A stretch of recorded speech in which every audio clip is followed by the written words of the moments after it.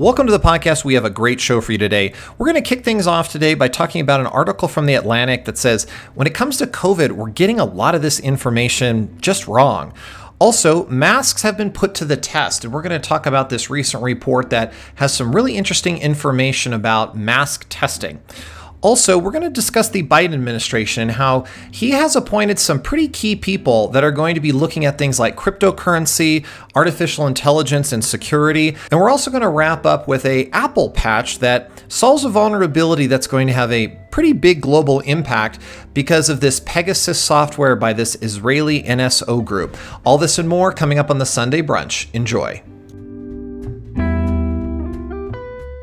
Welcome to the Sunday Brunch, a weekly news show where we ask the big questions on the week's tech, science, and medicine. I am one of your hosts, Matt, and I'm joined by my good friend and co-host, Dr. Marty. Dr. Marty, how has your week gone? Oh, I love that question, Matt. I am convinced that this week I am in the world to change the world. How are you doing? and what are you changing? What's moving around?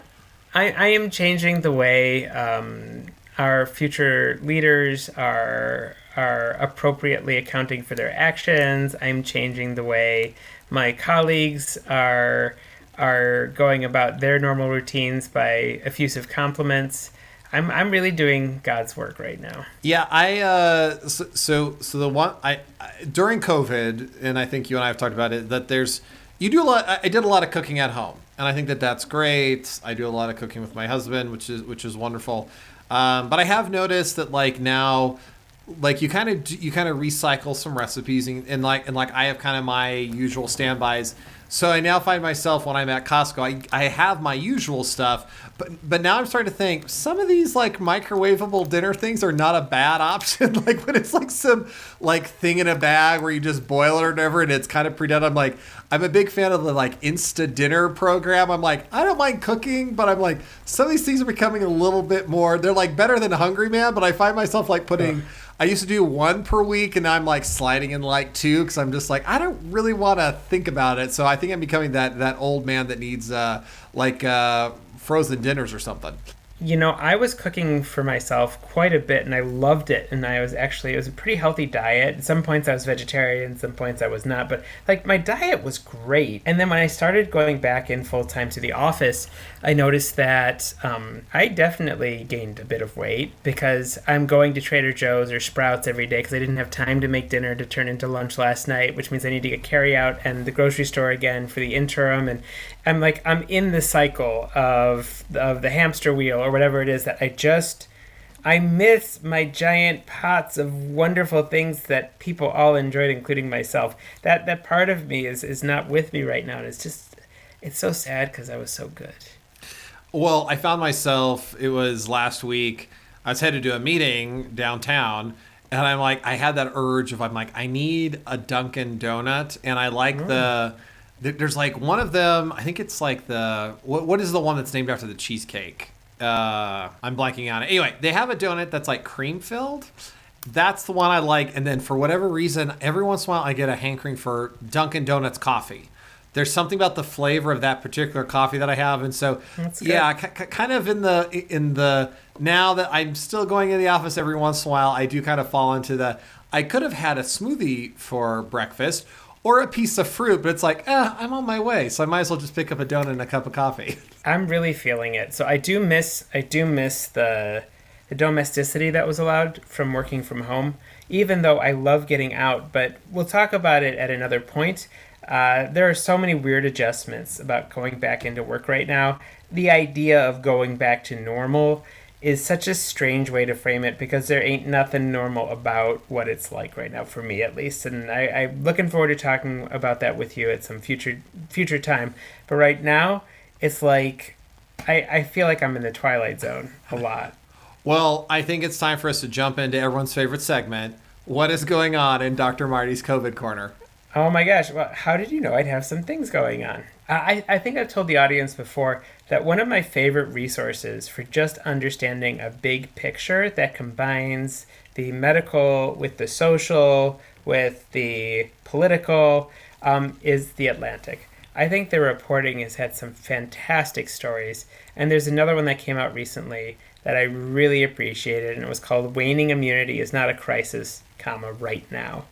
And it speaks to these fears and the hubbub that we've got going on, and the general murmurs of people, especially those like myself that have a little bit more invested in the neuroses of COVID, that we are all on a slippery slope and the other shoe's about to drop any moment now. We're paying attention to the stories of the breakthrough cases, and you're getting the interviews of everybody who's been on their breakthrough case and what it was like. And we saw Oscar de la Hoya was recently a breakthrough case, and like, we need to get boosters. And I know people who have gone in. I know people who have been untruthful about getting their booster shot. I know people who have just gotten it because it was allowed everywhere it was.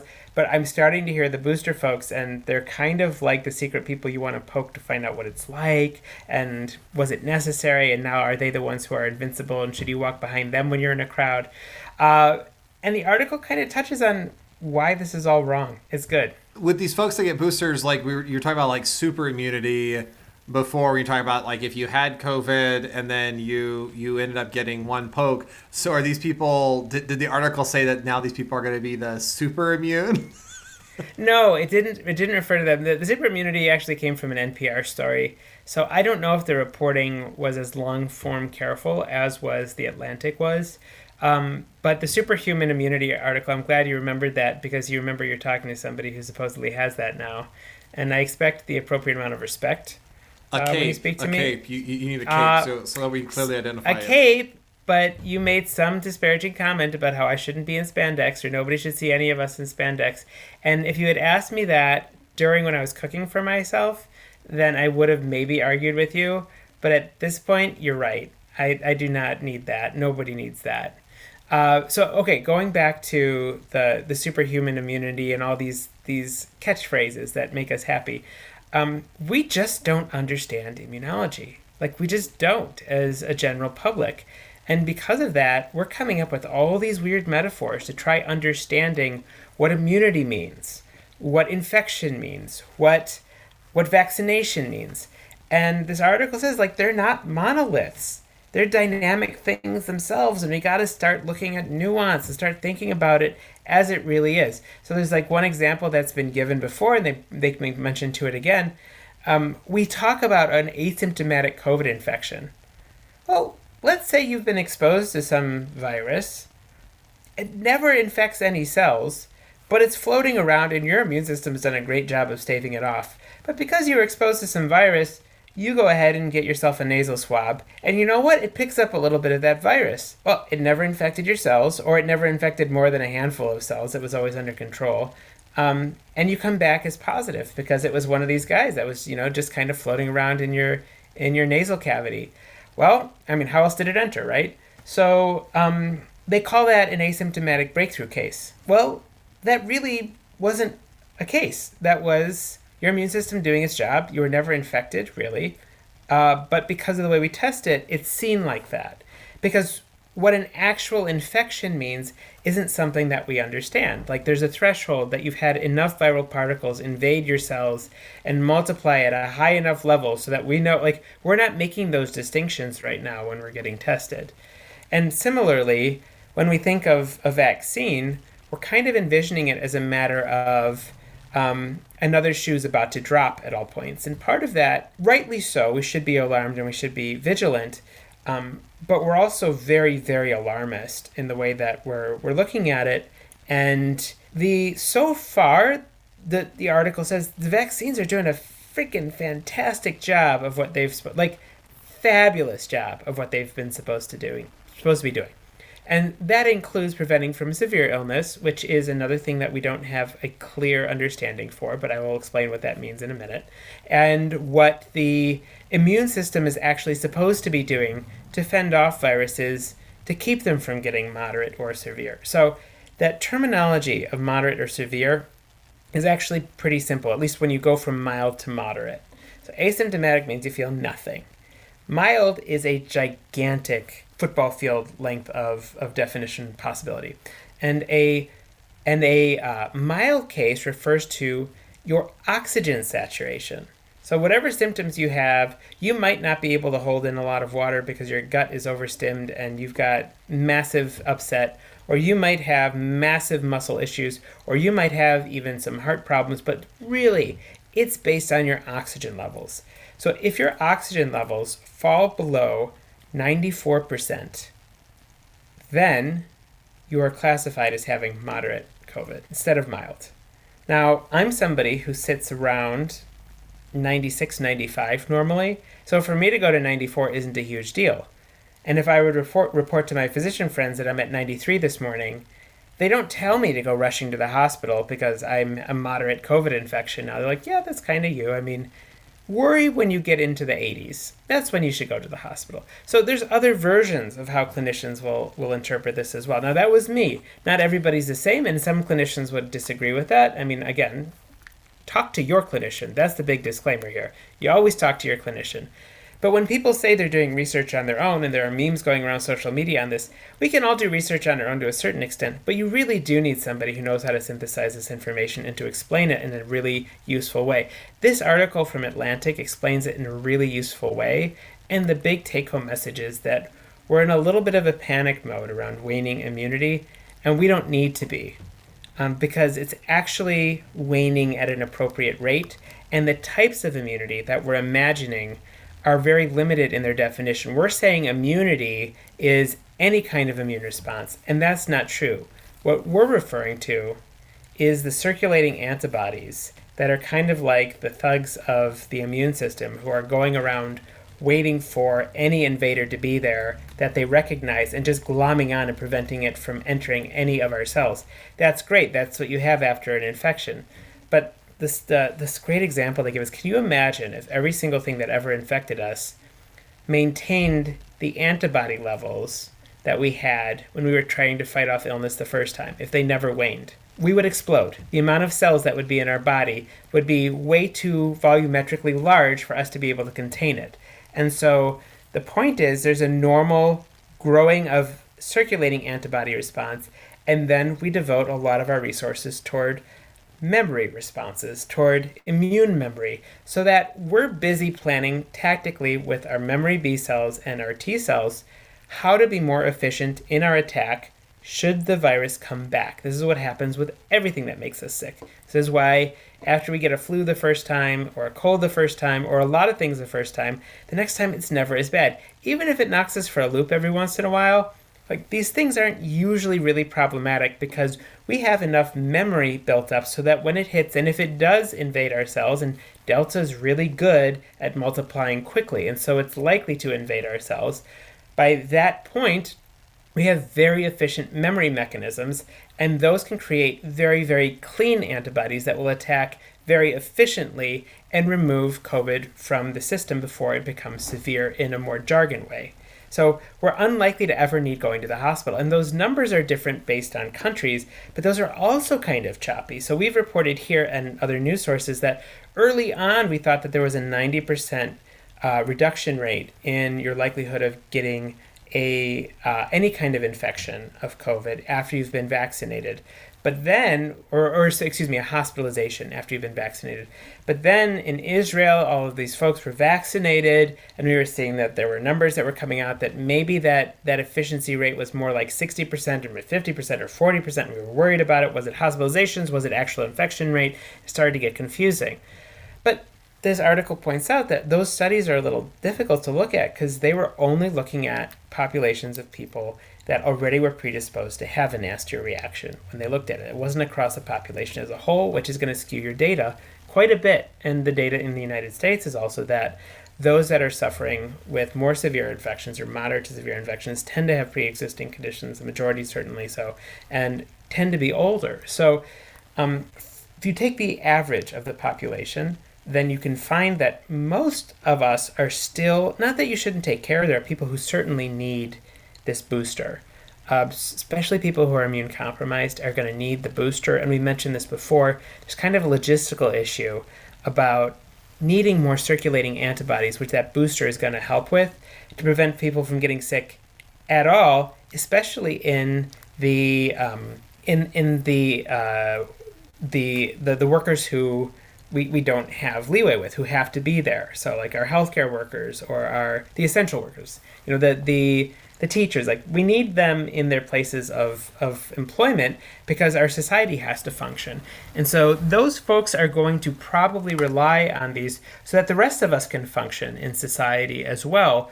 But it's not all just a medical issue and the panic that we have. Now, that being said, I talked to someone very recently in a business meeting in another part of the country who had a breakthrough case, and they were down for the count. They had 14 days of infection.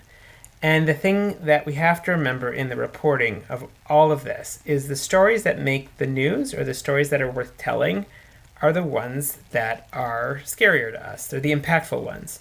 So we have a skew of the data for those that have been immunized of leaning toward the pessimism of how it's not doing what it should be doing. But that is in fact not the case. It seems to be working quite well, and I think that you should take a read if you have a chance, because not that it doesn't say that we're out in the clear, but you also have to understand what immunity is. That metaphor that came from the Atlantic before, it's like an umbrella, and if you're in a rainstorm, it can only do so much. Immunity is not a protection from everything, and that's the biggest misconception I hear from people is, well, we're vaccinated. Why don't we go to a wedding of 1,000 people? If everybody's vaccinated, nobody will get sick. Well, a vaccine doesn't exactly work like that. There are people who can get ill with a vaccine still. They can get infected, and they can still shed virus, and you can too. So these nuanced understandings are really important. I think it's worth a minute to understand those things. Yeah, I think the Atlantic, and if you've never read any pieces from the Atlantic, I highly recommend it. And they're also one of those people who, if you can support them, they are one of the... They're a publication that's worth supporting. They do some excellent reporting and do a lot of really interesting pieces. So Dr. Moran, I guess my question for you is, during a public health crisis, under our previous president, the messaging was really confusing and it was hard for people to understand. Now, we've simplified the message: get vaccine, wear the mask, and then behind that has been this fear of people dying. So lingo and language and those type of things around the pandemic has been difficult to wane through. And then also, when people are hearing about, you and I talk about, spike proteins, we talk about mRNA, we talk about some of these things that, kind of Joe Public probably doesn't even know about. All they know is I need to go and get the vaccine. I don't know what it took to develop it. Do you think that during sort of a public health crisis that we've oversimplified the terms so that some people aren't really going into a lot of these details? They're just getting it done, and so when they see booster, they're like, well, I must need this, so I need to go in and do it. What is your thoughts right now in regard to the language and understanding some of these processes, and is it important to the average consumer? I think the problem runs deeper than that, honestly. This is something that's been on my mind for quite a long time, and here it's actually come to a head much more clearly, is there's a kind of scientific illiteracy that extends beyond those that we would say are intentionally illiterate or are ignoring this because they're actively not wanting to be anti-science. But the truth is, science is highly technical. This biomedical science is highly, highly technical. It's essentially learning foreign language. I think that it might be intelligent at one point or another for us to consider foreign language acquisition, which is really important. And I think that I'm grateful for the education, and I want everybody to be foreign language proficient in something. But I think as part of foreign language acquisition, we should also teach science literacy. And I think this stems way earlier than a crisis. So if you were to ask in a pessimistic way, I think it's too late with what we're dealing with right now to actually appropriately handle this. I don't think it's that the right word wasn't chosen, because we're always going to be limited by our understanding of a concept with a preconceived notion. And if that preconceived notion never tapped into the breadth of what the vocabularies of science has to offer, the concepts, or at least biological sciences in this way have to offer, then we can't imagine what someone tells us by immunity or by vaccination or by infection. For us, it's still going to resonate like we were little kids and our mom's giving us Dimetap or amoxicillin that tastes like bubble gum, or like we have a very, very, very rough and I use the term oversimplified too much, but it's crude understanding of how things work. You take 2 of these and call me in the morning it speaks to an entire generation of how we felt about our relationship with medicine. But it's a catch-22. We want to have some agency over our own health, but we don't have the capacity to make well-informed choices if we didn't learn this literacy along the way. And people will claim to learn literacy by pseudoscience, like the ivermectin debacles that are going on, or the UV light that happened earlier. Or there are people who are, just telling you just eat enough turmeric and you won't have problems either, which we don't know this to be the case, by the way. None of those are recommended. In fact, I would recommend against all of those as treatments. But because we don't feel comfortable blindly following a set of guidelines, then it's really upon us to be the people who take responsibility for this lack of medical and scientific literacy and do better with our next steps. Like, how are we going to train people, not even generationally, but like in between pandemics or adult education, and hopefully part of this pandemic podcast is going to pique people's interest in ways to understand really complex things so they become literate in this stuff too, and that when, Dr. Marty says something, you're capable of questioning that and arguing with me and saying, are you sure you're not oversimplifying, or why are you just listening to The Atlantic? That critical thinking is so, so important. No, I agree. And I think, you just hit on something that just reminded me that sometimes our culture, which I don't know, right now our culture's sort of evolving around with its relationship with medicine. But I think for a lot of people, it's like, well, I saw this pill that's on TV, it's supposed to fix it, and we don't really question it. We're just like, or we're prescribed something, it's like, it makes it go away, and we're just good with that. And I think, but then, like you said, you also have the people who are looking at turmeric, or, like I know I had some family members who, they were like, well, I watched Dr. Oz, and this person talked about if you take cayenne pepper in high concentrations, it will get rid of your high blood pressure. It's like, you should consult with a physician before you start taking 800 milligram tablets of concentrated cayenne pepper. That's you might want to chat with them. But they just watch it on TV and go, that'll fix my problem and it'll be good. So I mean, it's just an interesting dynamic right now. But I was curious. It looks like this week, masks got a little bit of a thorough testing, and there was an interesting article. So I was just kind of curious. I think it was what Nature.com had a big write up on masks. Was that it? Yeah. So if you want to go into the medical literature, just more and more detail, Atlantic does a really thorough job of mixing everything together. If you want to look at really, really reliable, cutting edge, what's the newest to come out without going to the primary literature, the actual studies themselves, then you go to a place like the Journal of Nature or Science or the Journal of the American Medical Association or the New England Journal of Medicine or the Lancet, which is the British version, or you go to some of these sources. So in Nature, a story came out very recently that said, okay, they're referencing a study that had been conducted in Bangladesh in some of the rural areas where they found that mask use is definitely good at curbing COVID, but it was done at a clinical trial level. So the first piece of this story that was important was that it was done at the level of a clinical trial and not anecdotal evidence, not just a basic study. A clinical trial means that you take one form of treatment, like a surgical mask, and then you take another form of treatment and you compare them against each other so that you don't have a placebo effect, or you can rule out the placebo effect rather. And then you determine, once you rule out and you tease that out of there, what was the end effect of the mask wearing. So they were able to increase the amount of mask wearing in these villages in Bangladesh, or these rural areas in Bangladesh, and they found that after doing so, they didn't have a huge decrease in the number of cases, but there was a definite decrease in the number of cases.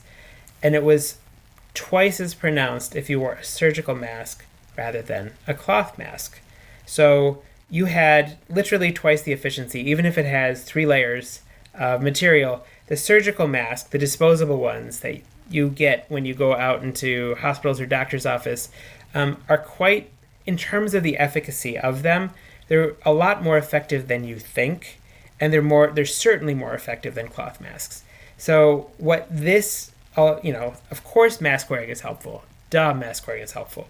But what this article really alarmed me to, in addition that there was a clinical trial that now has solid ground evidence so that the naysayers don't say it doesn't actually do anything. When you remember, before we said that a surgical mask or any kind of mask only prevents you from emitting COVID from your own mouth. But here we're saying that masks also protect you from getting COVID. And depending on what mask it is a big deal. A surgical mask, it looks like, will prevent about 75% of the particles that could carry COVID from entering into your face. That's a lot, considering an N95 is the grade that we save for the people who are getting fluids, tossed their way in a hospital. So 75 or 76% ain't bad. A cloth mask, if it's like in 3 layers, at best you're going to get is about 37% of those molecules blocked.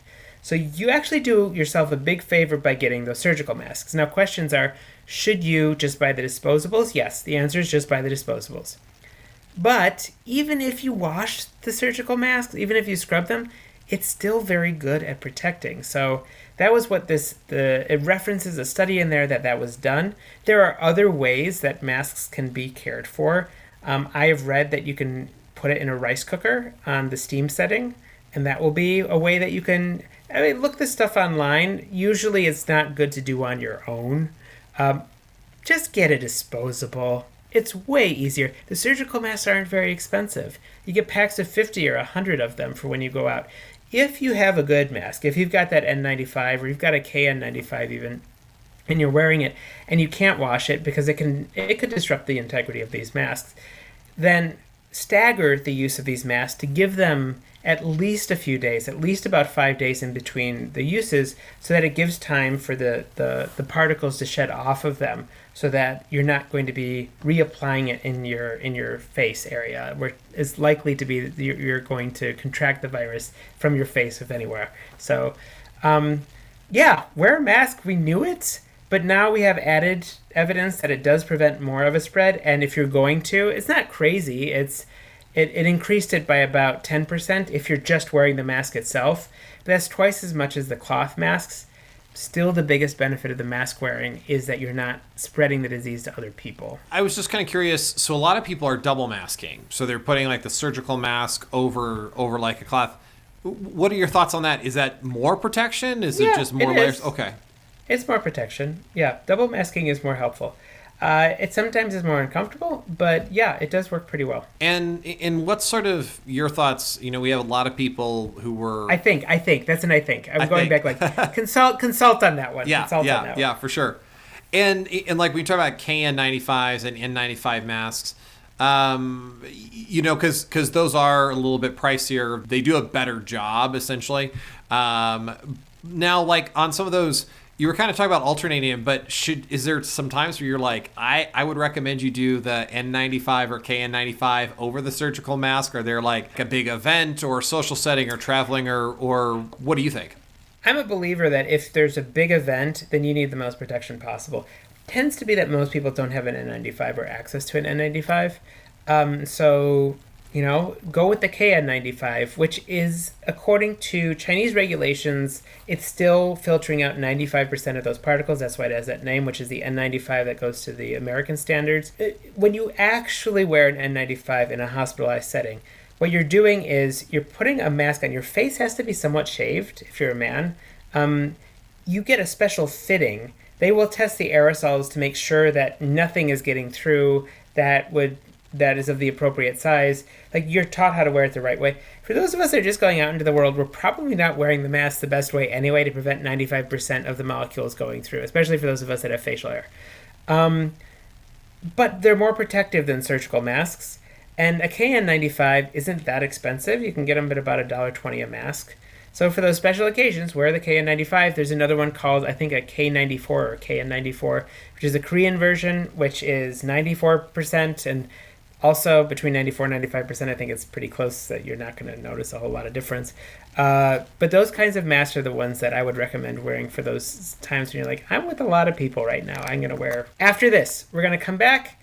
We're going to discuss a little bit more COVID. And of course, we need to dive into our technology Schadenfreude hour, as we always do with Matt. So here's a break and some words from our sponsor.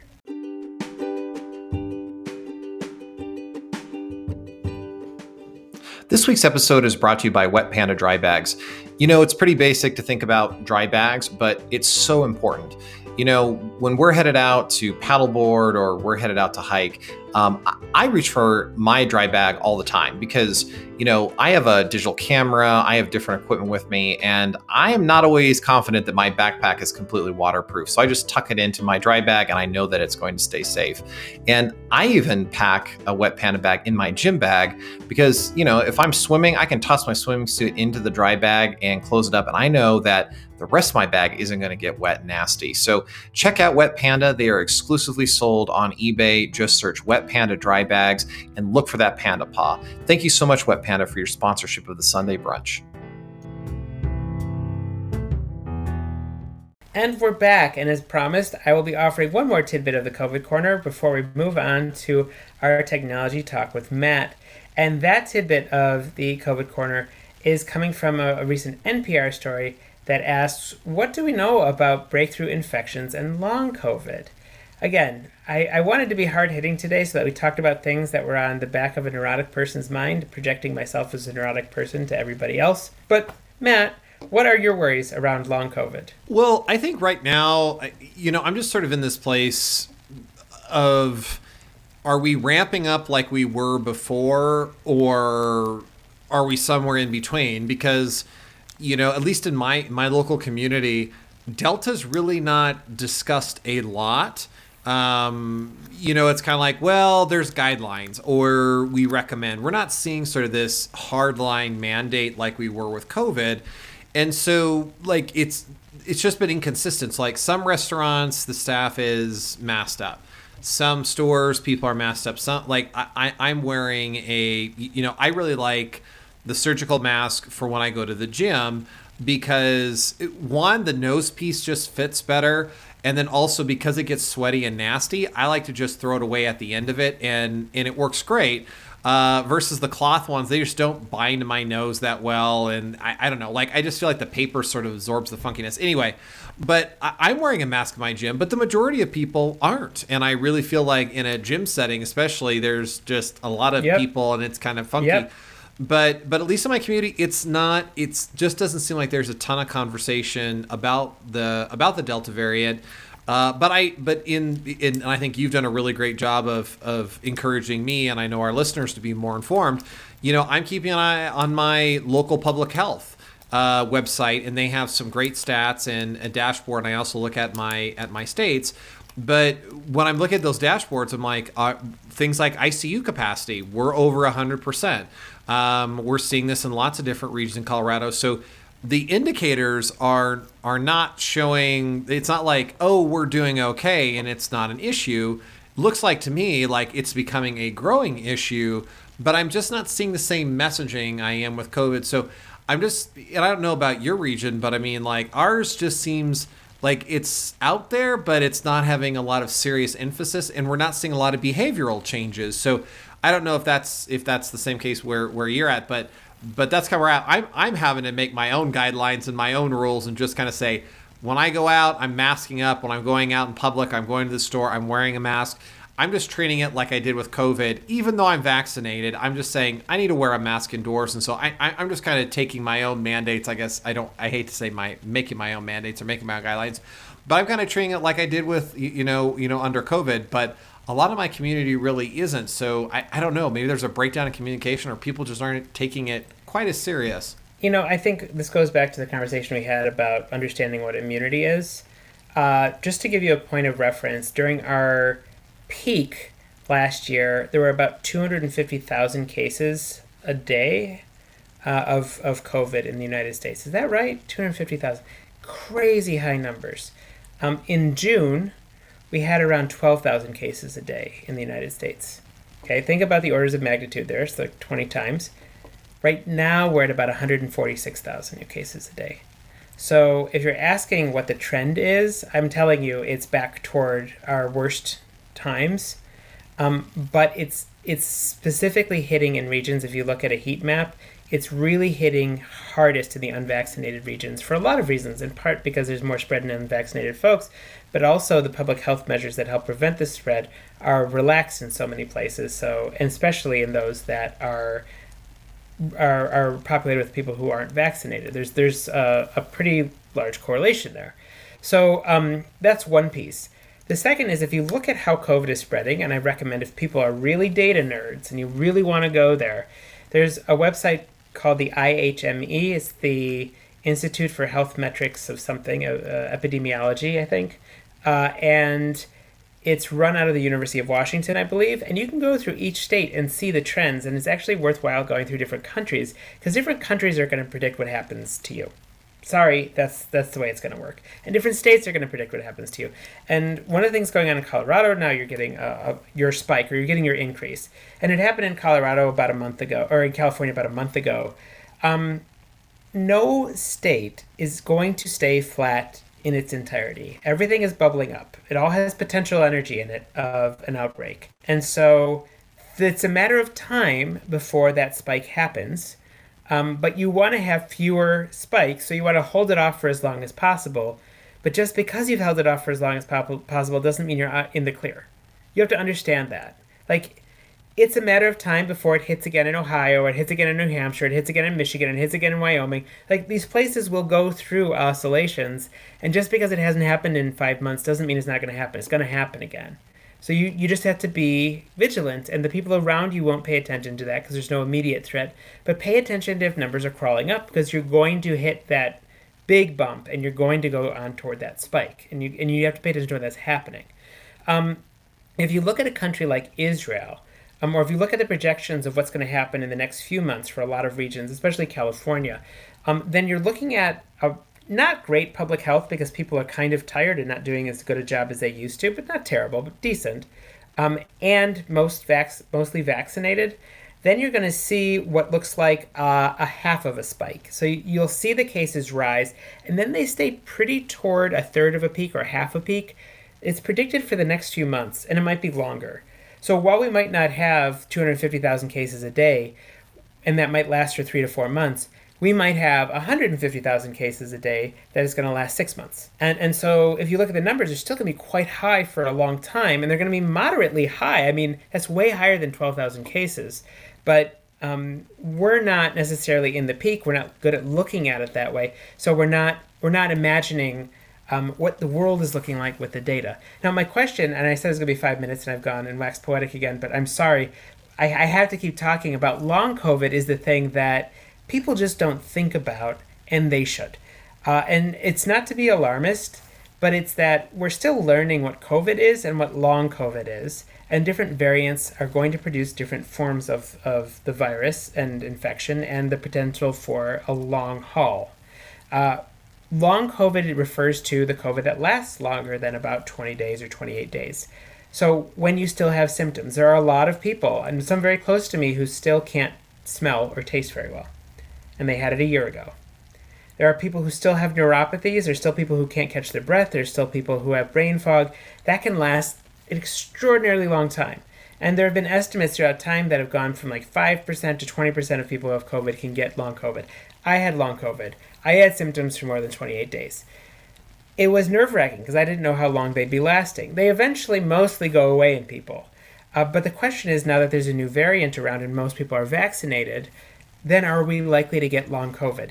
And there's a mixed response. People don't really know the answer, but it seems like, and there was data that came out of the UK fairly recently that said you're about half as likely to get long COVID if you're vaccinated than if you're not. So that was some reassuring news. And there is some explanation for this, and that reason is Sometimes we think that long COVID, and this is one hypothesis, that long COVID comes from COVID that's stuck inside your body at very small levels. The virus is still there, and it's just like pissing you off every once in a while. Sorry for the term, but I said it. It's just agitating your immune system, and it's causing you to have a response. And so you have some weird responses that last a very long time, and your body just isn't getting rid of it. It allows this little bit to stick around for a long time. If you're vaccinated, it would prevent that from happening because your body's ready to take action and just wipe it out when it gets there. The other possibility is that you have an autoimmune response, and this might be true in some people, and in that case, the vaccine may or may not be as effective, and therefore the jury is still out and we're waiting to see. But based on some early data, it looks like you are less likely to have long COVID if you've been vaccinated, and that's worth considering, because long COVID is terrible. It's not fun, you don't know when it's going to end, and it could really inhibit your life if you let it. So there was my COVID. It wasn't just a corner today, it was about half the room, or maybe a little more than half the room. But I think there's some stuff that is broad that's worth talking about, that it's gotten, as you pointed out really well, Matt, it's got kind of smudged along all of the new news of variants and boosters and deltas and vaccines, and that people kind of forgot what it is to have a pandemic. Yeah, and I think particularly with all these variants that are coming out, I think for some folks are like, well, which variant do I need to pay attention to? And right now, Delta gets most of the news. We talked about the C12 and then also the Mu variant. So people thought we were saying new. It was actually MU. No, Mu. The Greek letter for friction in physics. Yeah. But some people are like, is it new? No, it's not Mu, but Mu. So I think that there's just, and I get it, that there's just a lot of COVID news that's out there, and people are trying to sort through it, and also a substantial amount of misinformation about how to treat and care for yourself. I mean, we're still seeing stories about ivermectin, and it's been quite a news cycle. So yeah, but you know what's interesting is we have an administration. The Biden administration is taking a very strong arm approach. Like, I think recently the Biden administration said that any company over 100 people large has to have either a vaccine mandate or the weekly testing for everybody to continue running. And that kind of brings me into the Biden administration and tech regulations, because it's also been a week where we're learning a lot about this administration is rather hawkish toward regulations. In some ways, I don't disagree with it, but I wanted to hear your opinion. I want to hear some of the stories, because I think it's time for the tech talk from Matt. Sure. I think the Biden administration, came out this week with a couple of important pieces. I think one is the SEC is saying that cryptocurrency needs to be regulated. And we knew that this was coming because, Biden intentionally sought out this guy, and his name is by Gary Gensler. And he's kind of well known in the cryptocurrency space. He was the ideal pick. And cryptocurrency is one of those things that last year we saw it. People were making a lot of money. It was sort of a joke, to some folks. They're like, is this something I need to take seriously? Yes or no?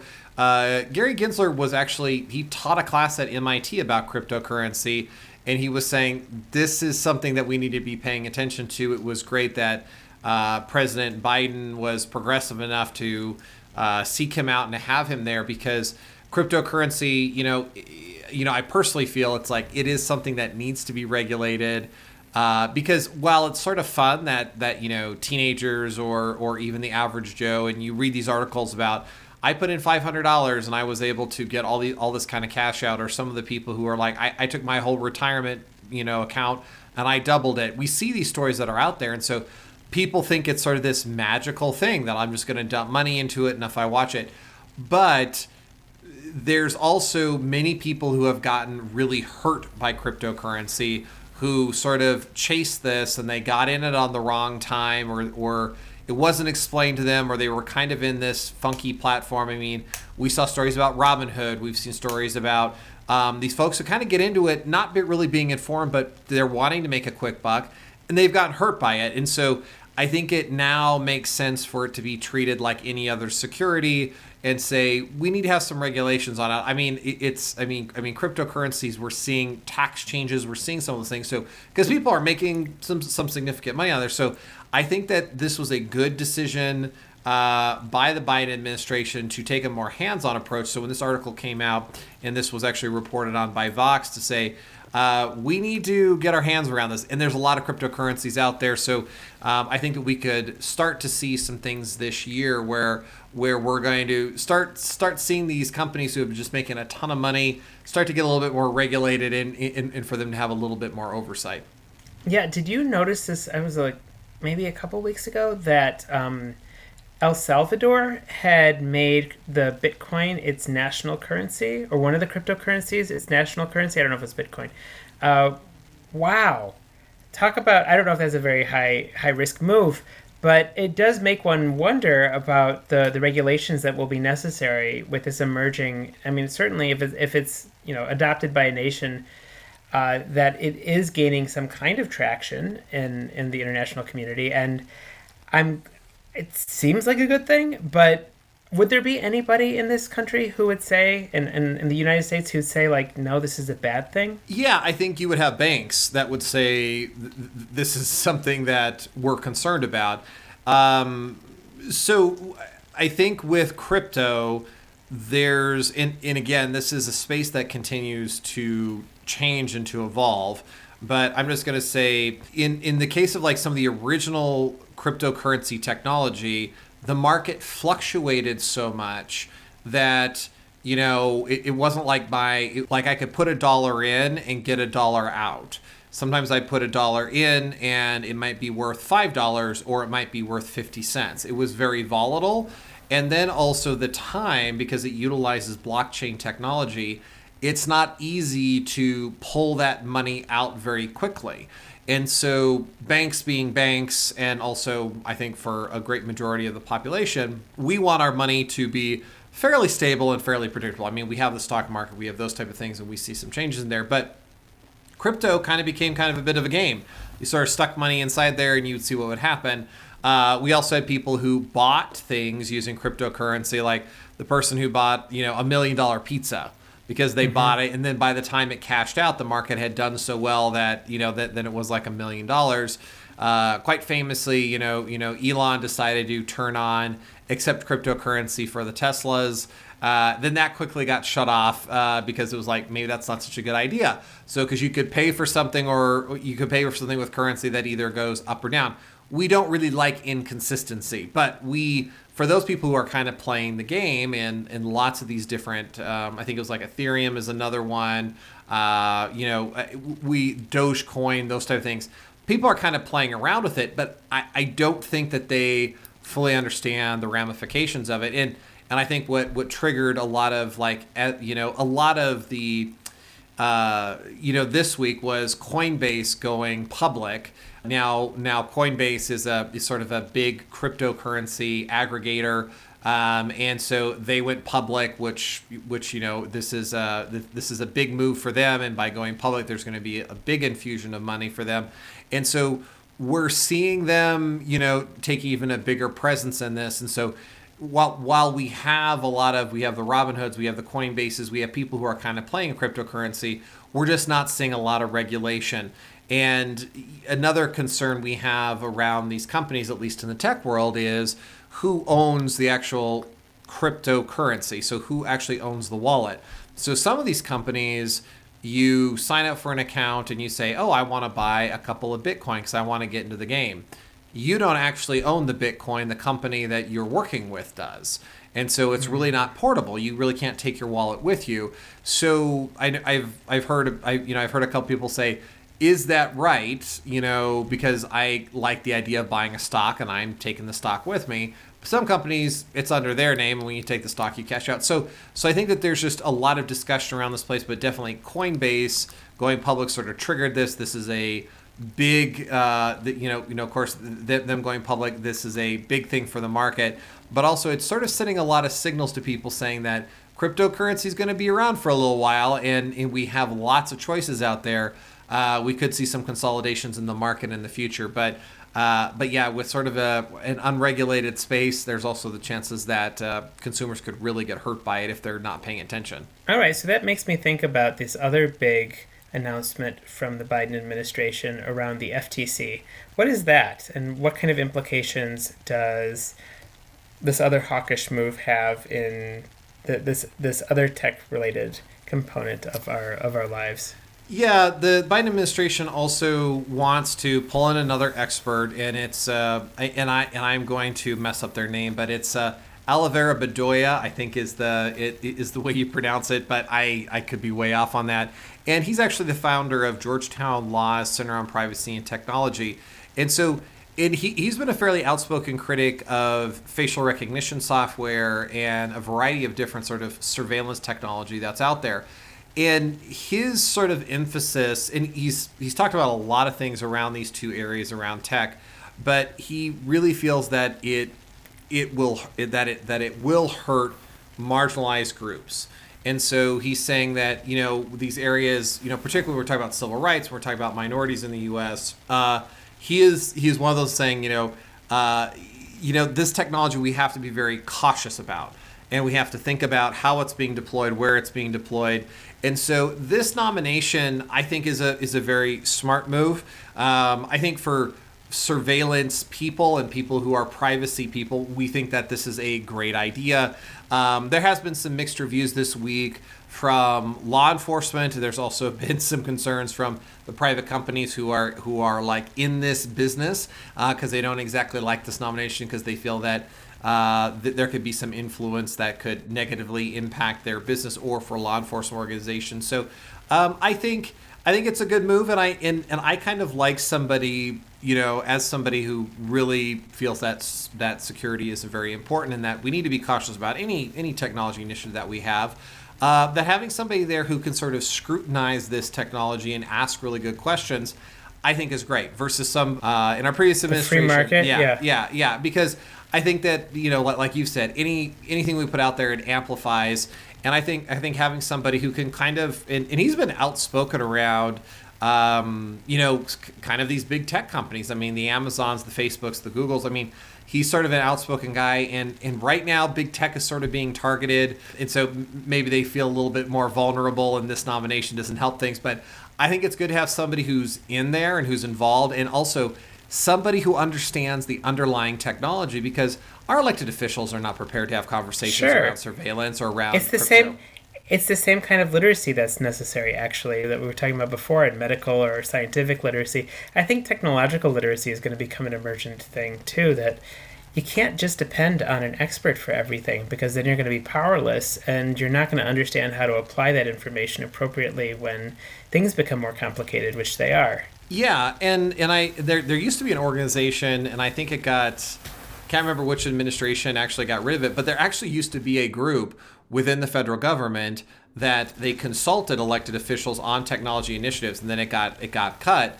But I also feel like for a lot of these elected officials, it's not their job to understand the nuances of crypto or understand the nuances of some of these privacy things. They really need to have a group that can sort of advise them and help them with this, because whenever you watch a congressional oversight committee where they're talking to the CEO of Google or the CEO of Microsoft, or they're talking to Mark Zuckerberg, the CEO of Facebook, it's painful because it's like these CEOs are dragged in front of Congress and they're asked horrible questions because they don't know. I mean, right. They're like, you have congressmen holding up their cell phones going like, if I'm sitting next to my friend, do you know where I'm sitting? It's like, it's not even useful. Yeah, it's not even on topic, and it's not their job. So I think that there does need to be some technology literacy for these elected officials, but also maybe an organization that can actually help them advise on policy. Yeah, one of the Biden administration's move that was cool was there was a chief science officer appointed who I think serves on their cabinet. I don't know if it's an as-needed basis or not. That was exciting because you get exactly what you talked about. You get that perspective and the important content expertise that needs to be integrated into those decisions that are made, because otherwise you are going to be in a kind of free-for-all where the cost can be very, very high for a mistake. Yes, absolutely. Just my 2 cents. Yeah. Okay, one more question, because so far we've talked about Biden, and we've been talking about regulations, but I wanted to put your favorite company in the world on the chopping block today. Yeah, so it's, poor Apple, and it's really unfortunate because this story is one that has a lot to it and a lot of depth, and so and unfortunately it's impacted a lot of lives, globally, just because of this group called it's an Israeli firm. I should be a podcaster because I speak so well. The Israeli firm that is called the NSO Group. The NSO Group has become very much in the spotlight. I mean, this year and last year a little bit, but a lot of emphasis on it this year because they came out with this technology and they said we can break into iPhones. And this was very important internationally because it got the attention of law enforcement officials and government organizations where they're like, this is great because, it's difficult to break into iPhones. And so the NSO Group, of course, was questioned very publicly. It's like, well, how do you make this decision about who to give this technology to? And their response is, well, we're vetting this. We're making sure that it goes to to vetted customers that are focused on counterterrorism and that they're focused on law enforcement. And then all of a sudden, information is now coming out that's saying, yeah, you now gave this technology out. You utilized this this group's technology to target journalists. You also have people who are like civil rights leaders and human rights advocates in multiple countries, and so we're just not seeing the vetting that they said that they had, and so the technology that they had they were able to install surveillance software on someone's phone via a text message, and the person doesn't even need to click a link. All they had to do was just send the message, and then it would enable this surveillance. And so this week, and I think it was a good move. I mean, it's a move that I think I would expect from Apple. Is Apple discovered this vulnerability that the NSO Group was utilizing, and independent researchers, had been working on this, and they said, "Oops, we did find where they were exploiting this." Issue, and then Apple is going to go ahead and release this update this week. If you don't have it all, if you see a little update bubble, go ahead and do it. But if you have an iPhone, I would highly recommend that you just go ahead and apply that update. So it looks like it's been patched.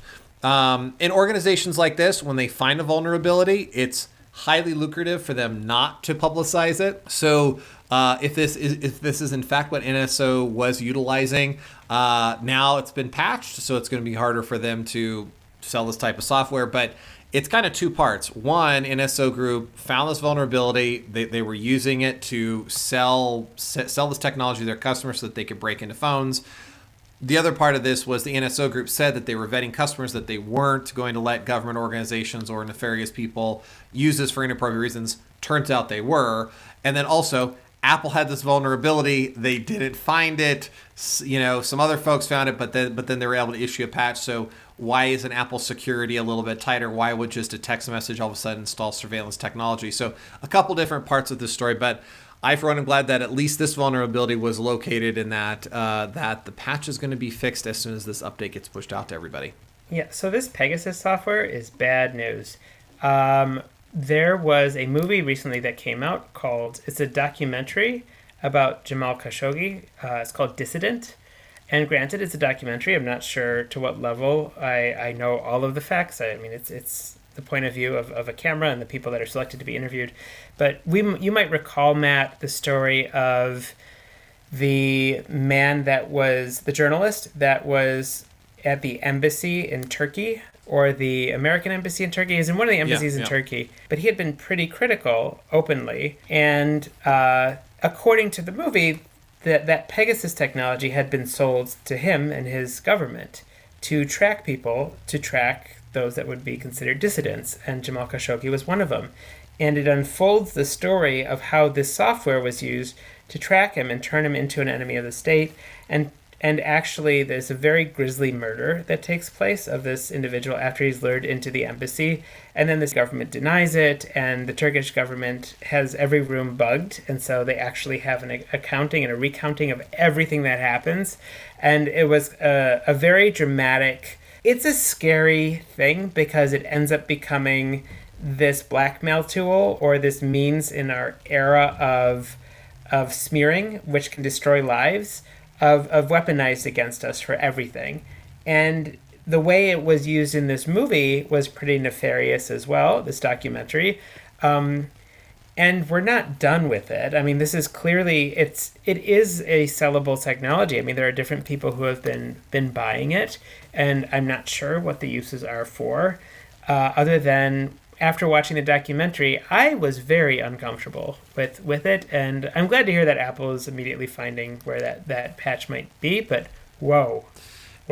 Yeah, and I think this is one of those things that when I talk about it being a global issue, governments stockpile vulnerabilities. So when they find issues in, it can be your own desktop computer, it can be Microsoft, it can be the Mac operating system, Android, iPhone. When, we have these intelligence organizations that they have groups that are just committed to finding vulnerabilities and leveraging them because they want to spy on whoever that they want to spy on, other governments, people within their own, within their own population. It's distance, it's protesters, it's those type of things. And and even our government here in the United States stockpiles vulnerabilities and they save them up and they use them, which this has been highly debated of should governments, say to these companies, we've discovered this vulnerability, should you fix it? Or is it better for them to save it because they might really need it someday? So, people have gone back and forth on this. With the NSO group, I mean, it was like it looks like they knowingly gave this technology to people who were going to be doing it for some pretty awful things.